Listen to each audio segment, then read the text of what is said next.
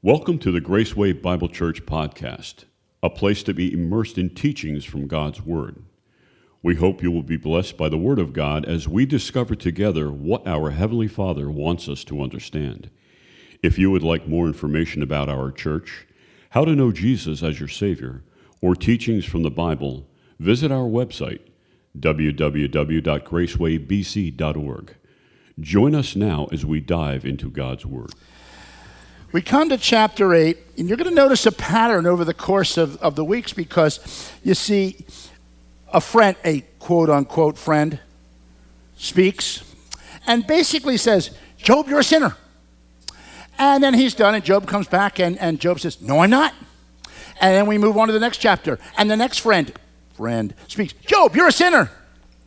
No, I'm not. And this kind of goes on for a while. So we're in chapter 8, and now the next friend, Bildad, is going to come up and basically tell Job what's wrong with him. Don't you love it when people come up and tell you what's wrong with you?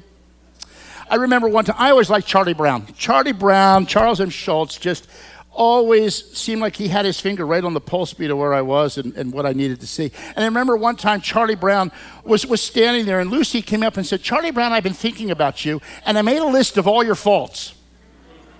And she gave him this list, like he opens it up, it's like a scroll just running behind him. And then she comes back to the next panel, I have a few more, and she kind of took a paperclip and paperclipped more on. He said, stop thinking about me. Sometimes I think that's how we can feel when people you feel like the old Jewish joke, is anything I do okay? Is there anything okay with me? Well, I think that's probably how Job felt, because look at chapter 8, verse 1. We're going to first off look at Bildad, and then we're going to move on to Bildad's presumption. But I want to look at Bildad first as we look at verse 1. Then Bildad the Shuhite answered and said. Now, I want to pause there because I want to kind of help you understand who Bildad is. Bildad the Shuhite, from what we can understand from Scripture, we go back to Genesis chapter 25, and you'll remember that Abraham had been married to Sarah, and that Sarah passed away. And in chapter 25, we're told that Abraham took another wife, and her name was Keturah. And we don't talk much about Keturah's kids. In fact, sometimes that's all we refer to them as. There's Ishmael and Isaac, and then Keturah's kids. It's like this little group. Well, in chapter 25, verse 2, we're told that the youngest kid that Abraham fathered from Keturah is named Shua.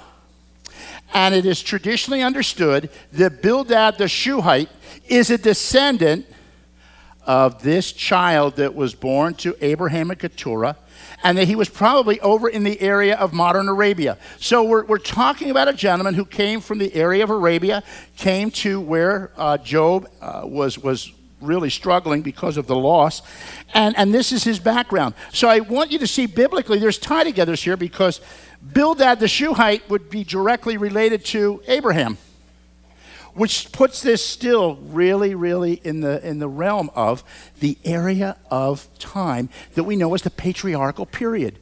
And we've seen that as we've gone through and looked at chapter 1 and following.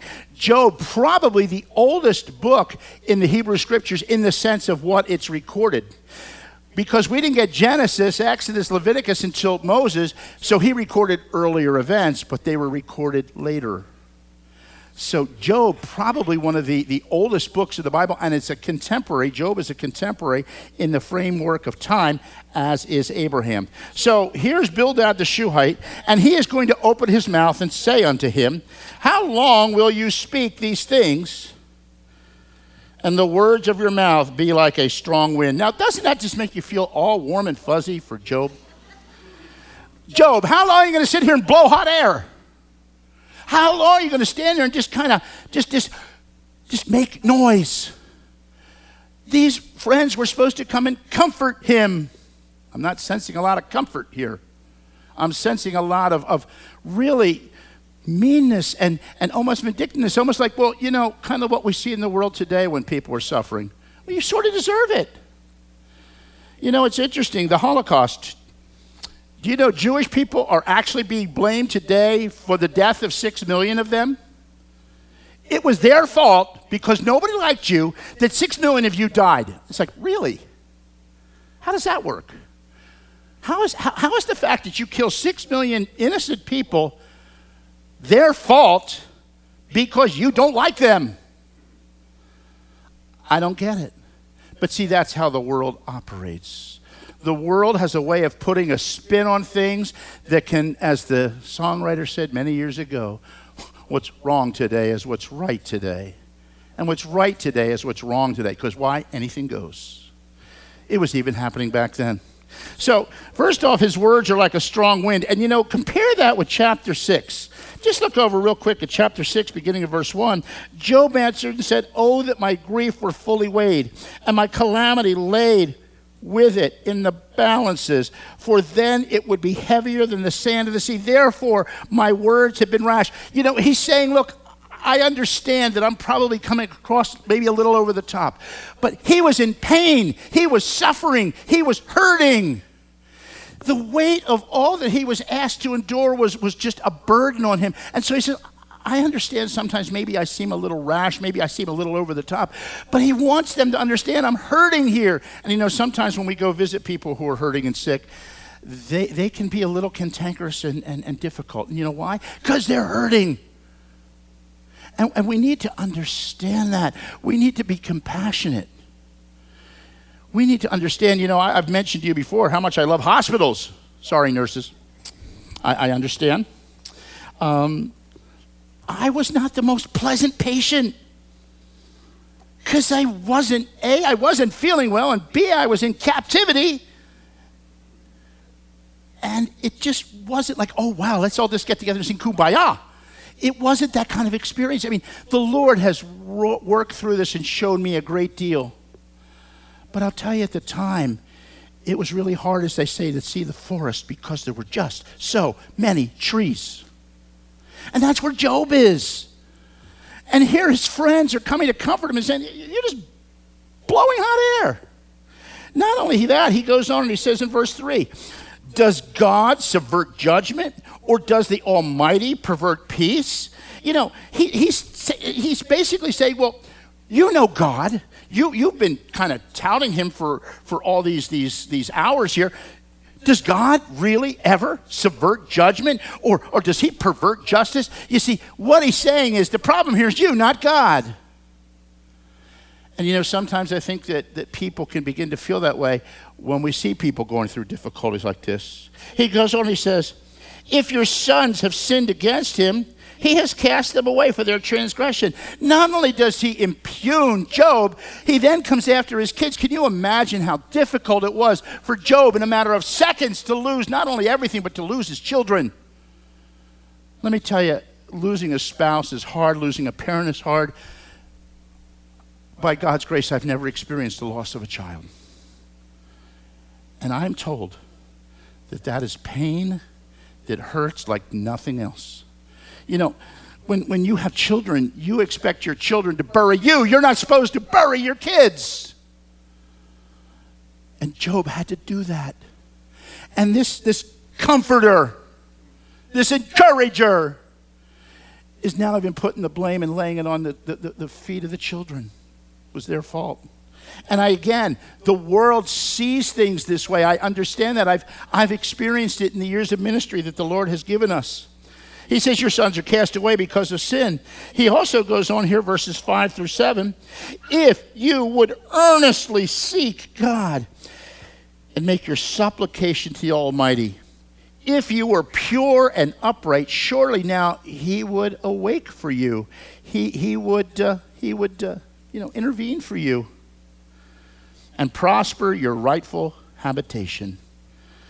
Oh, my folks. I look at this and I understand what Bildad is saying. And there are times when sinners do need to repent. I remember in my own life back in the 60s, I was at a film that was called The Restless Ones. It was a 16 millimeter black and white Billy Graham extravaganza that was shown in the high school in Riverside, New Jersey. And I remember watching that movie, and I was a kid, about 9, 10 years old. It was dealing with drug addiction. It was dealing with alcohol. It was dealing with young people that were out of control and that were breaking and robbing and doing all kinds of things. I didn't do any of that. My mom wouldn't let me. I actually had to ask permission to cross the street kind of thing. No. And if you knew Vera, you know that you didn't cross Vera. But you know what? At the end of that movie, God spoke to my heart. And I realized then in the 60s, at the height of all that was going on as far as the war and the fear that were gripping people because of the late great planet Earth, which was very prevalent and prominent in those days, that God didn't have any children or grandchildren. He only had sons and daughters. And I asked my grandmother if it was okay if I went forward when Billy Graham gave the invitation. And she said, by all means. And it was on that day that I met Jesus as Lord and Savior. So there are times when we have to call sin, sin. And there are times when we all need to repent. And we need to confess our sin, because he says if we confess our sin, he is faithful and just to forgive us our sin. But I think Bildad is taking a little too much here, and I think he's presuming some things that he doesn't understand. Remember, we know chapter 1 and chapter 2 of Job. We're privy to information he's not. And we understand what's happening here. And Bildad, while not speaking falsehood, is not speaking entirely correctly. He believes that if Job were to seek the Lord, and let me tell you, I'm reading what Job says, and Job poured his heart out before God, and he never questioned, he never hesitated, he never backed down. He trusted the Lord. He then, verses 7 through 10, in Bildad's presumption, he cites history. He says here, take a look, verse 8. For inquire, please, of the former age, and consider the things discovered by their fathers. For we are but of yesterday and know nothing, because our days on earth are a shadow. He's saying, look at what people in the past have said. Look what they understood, and compare that with where you are. Learn from the past.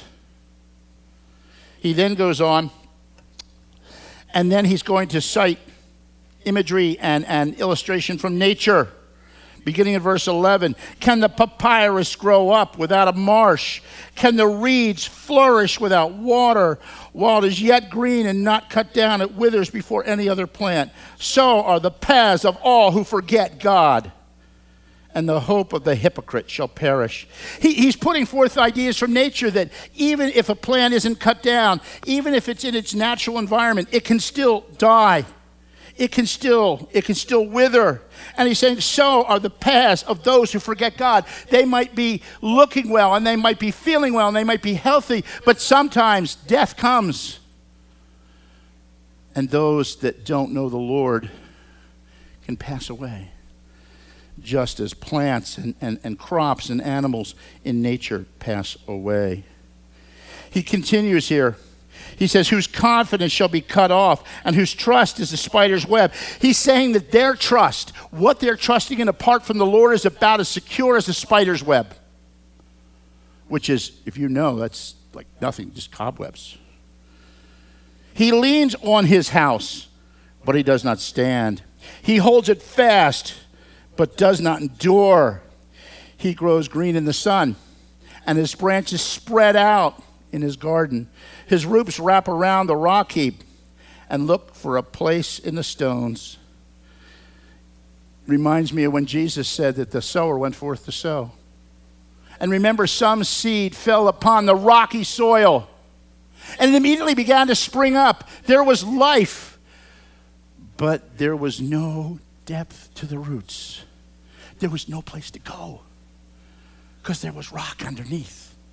And even though there was the appearance of life, the crop died. The plant died because there was no depth.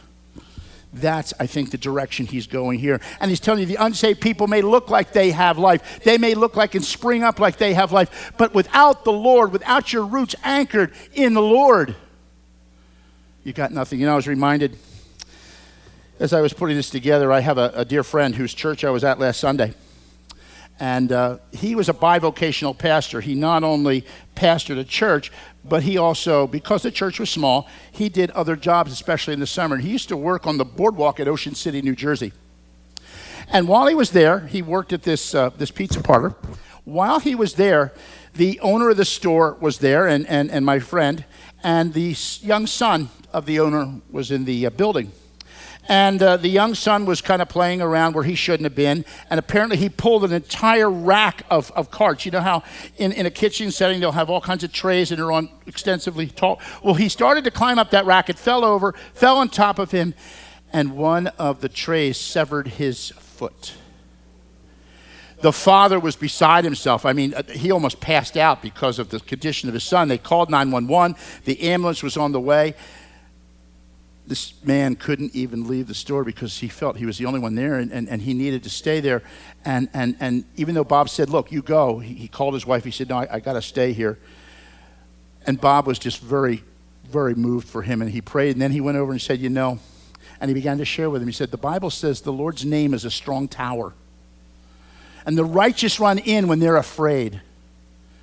He said, I know you don't know the Lord, so I've been running into the strong tower for you, praying for your son, praying for you, praying for his safety and health. And he had an opportunity after that to share the gospel with this gentleman. You see, I understand where this is all coming from, but there's other parts to this that need to be considered. We're going to look at that in just a moment. Not only did he cite Job and his, beating the wind, and God doesn't subvert judgment. His sons obviously were sinners. That's why they were dead. He cited history. He cited nature. Beginning in verse 19, look what he says. Behold, this is the joy of his way, and out of the earth others will grow, because God will not cast away the blameless. He suggests a way of escape, a way of hope. He says, nor will he uphold evildoers, yet he will fill your mouth with laughing and your lips with rejoicing. You see, if you acknowledge Christ, if you acknowledge him, we acknowledge Christ. Obviously, Job wasn't able to do that because Christ hadn't come yet. But if we acknowledge the Lord and seek for him, the Lord says he will reward you. There's a beautiful verse that says, you'll find me when you search, but you search with your whole heart. And people, if there is a way out of a mess, it's to seek the Lord with all your heart. And let me tell you, folks, God knows a half-hearted search from a wholehearted search. God knows when you've put everything into it, because he's God, and he knows the end from the beginning. He will fill your mouth with laughing and your lips with rejoicing. Those who hate you will be clothed with shame, and the dwelling place of the wicked will come to nothing. But you see, you have to seek the Lord. Seek the Lord while he may be found. So there's Bildad's basic soliloquy, his message. Now, I got to tell you, Bildad had a problem. And what's Bildad's problem? He assumed that Job's suffering was simply because of sin. Really, that boils it down. He assumed, and he made a really bad assumption, that Job's problems were all from his sin. And he is telling Job, look, if you repent, if you recant, if you change your way, God will bring it all back. In fact, notice what he says here. You're going to have a rightful habitation. Your beginning was small, but your latter will increase abundantly. In other words, God loves you and wants you to have it all. We were in our growth group the other night, and we're reading through this. And I had an idea what I was thinking about this, but I didn't say anything to my group. And as we're reading it, one of my members, Bruce, said, doesn't this sound a lot like prosperity gospel? I just absolutely screamed out, absolutely, yes, that's exactly what I was thinking. We had a wonderful time with it. But you see, why is that the case? Because you see, and you saw some of it even on the film that was just played, God wants you to have the best. In fact, this is often called prosperity theology, or the prosperity gospel, which is a belief held by some Christians that financial blessing and physical well-being are always the will of God for them. Like, I got saved and now I'm never going to have another problem. I'm never going to get sick. I will always have money. And that's God's will for my life. And if it isn't, then I'm in sin. Then I made a mistake.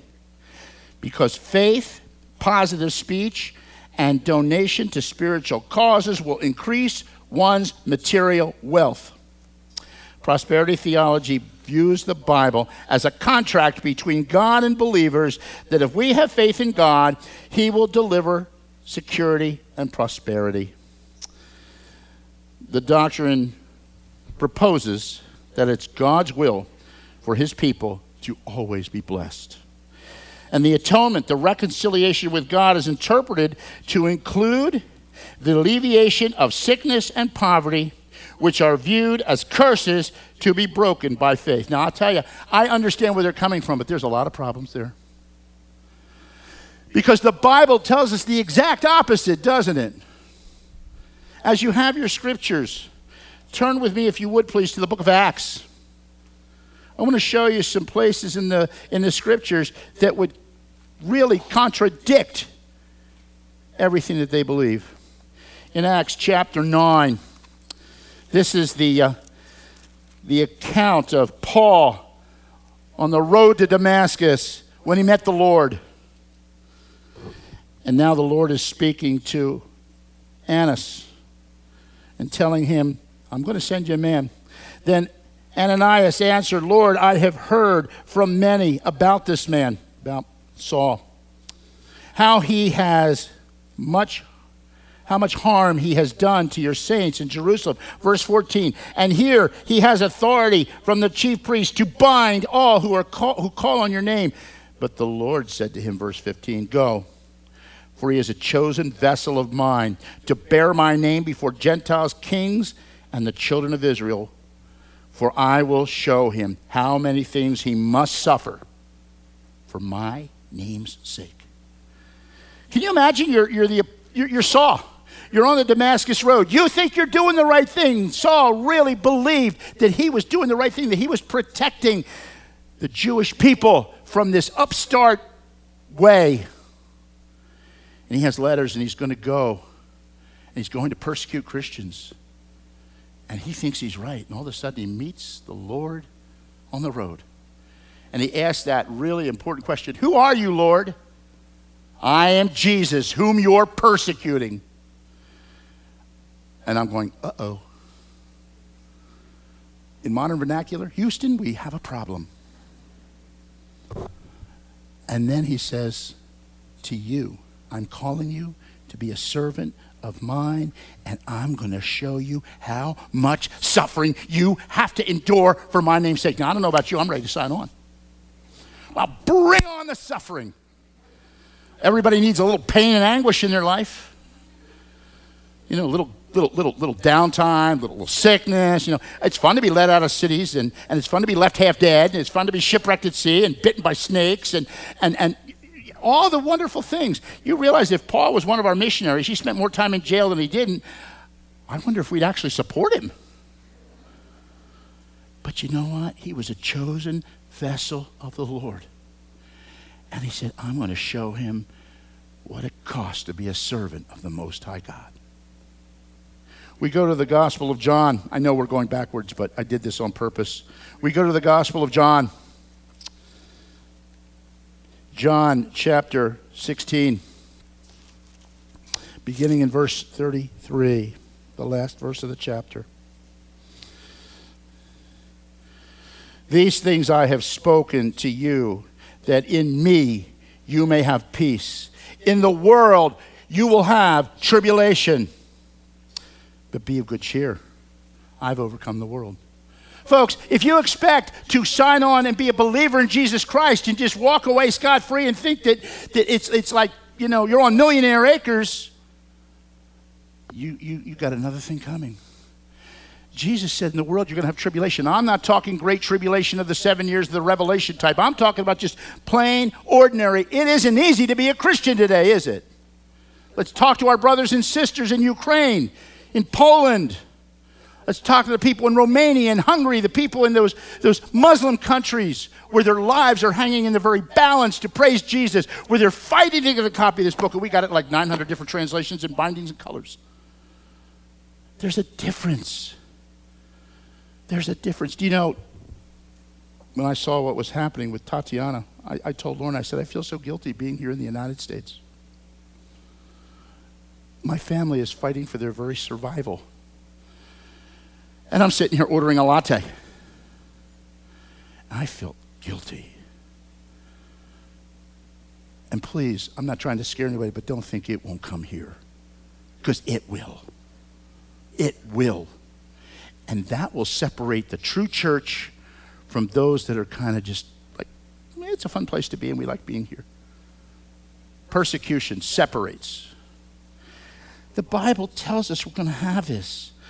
Psalm 10, another place. I don't have time to read the whole psalm, but I picked out just a couple of verses from Psalm 10.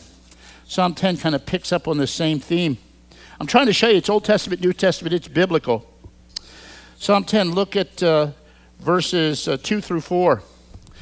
The wicked in his pride persecutes the poor. Let them be caught in the plots which they have devised. For the wicked boasts of his heart's desire. He blesses the greedy and renounces the Lord. The wicked in his proud countenance does not seek God. God is in none of his thoughts. Skip over to verse 16, just for the sake of time. The Lord is king forever and ever. The nations have perished out of his land. Lord, you have heard the desire of the humble. You will prepare their heart. You will cause your ear to hear, to do justice to the fatherless and the oppressed, that the man of the earth may oppress no more. You know, sometimes actually those that are evil actually prosper more than us. It's the exact opposite of what Bildad's saying.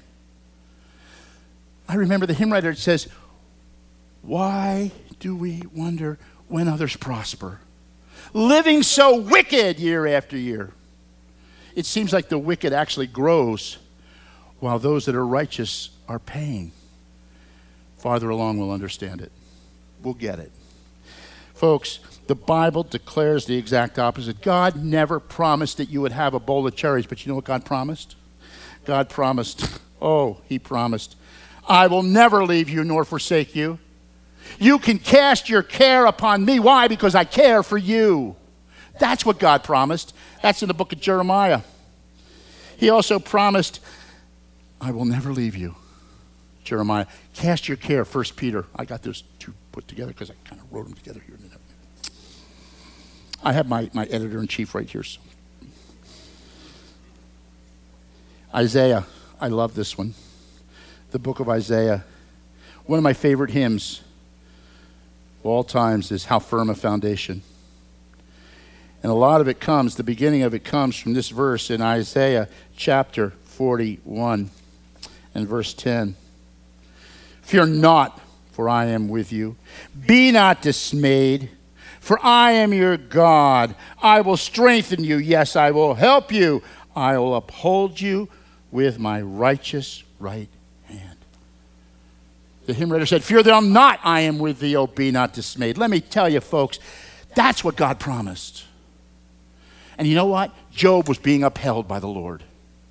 Job was upheld by the Lord. I can't imagine the pain and anguish he suffered and what he was enduring. But I know that he never wavered, he never failed, he never questioned, he never lost his faith, he never lost his trust. There's so many scriptures I want to use that somebody else gets to preach, and I'm like going nuts here because I'd like to be able to mention them. But I'll tell you, he's going to ultimately say, though he shall slay me, yet I shall, in my flesh, see my Lord. That's faith. You see, some people, when the trials and tribulations come, they begin to falter. Others get stronger. Can I tell you, Job's kind of a little bit like, remember the movie in Rocky 3, when Rocky was being beaten up by Apollo? No, not by Apollo. He was being beaten up by Clubber Lang. And remember, the people on the side are saying, he's getting beat. Paulie says, no, he's getting mad. Let me tell you, folks, we need to get mad at sin, but we need to stand tall, and we need to rely on the Lord, because faithful is he who called, who will do it. And we need to trust in him with the kind of trust that Job had.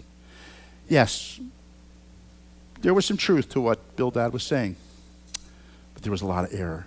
Don't buy into the world's view. Build your rock.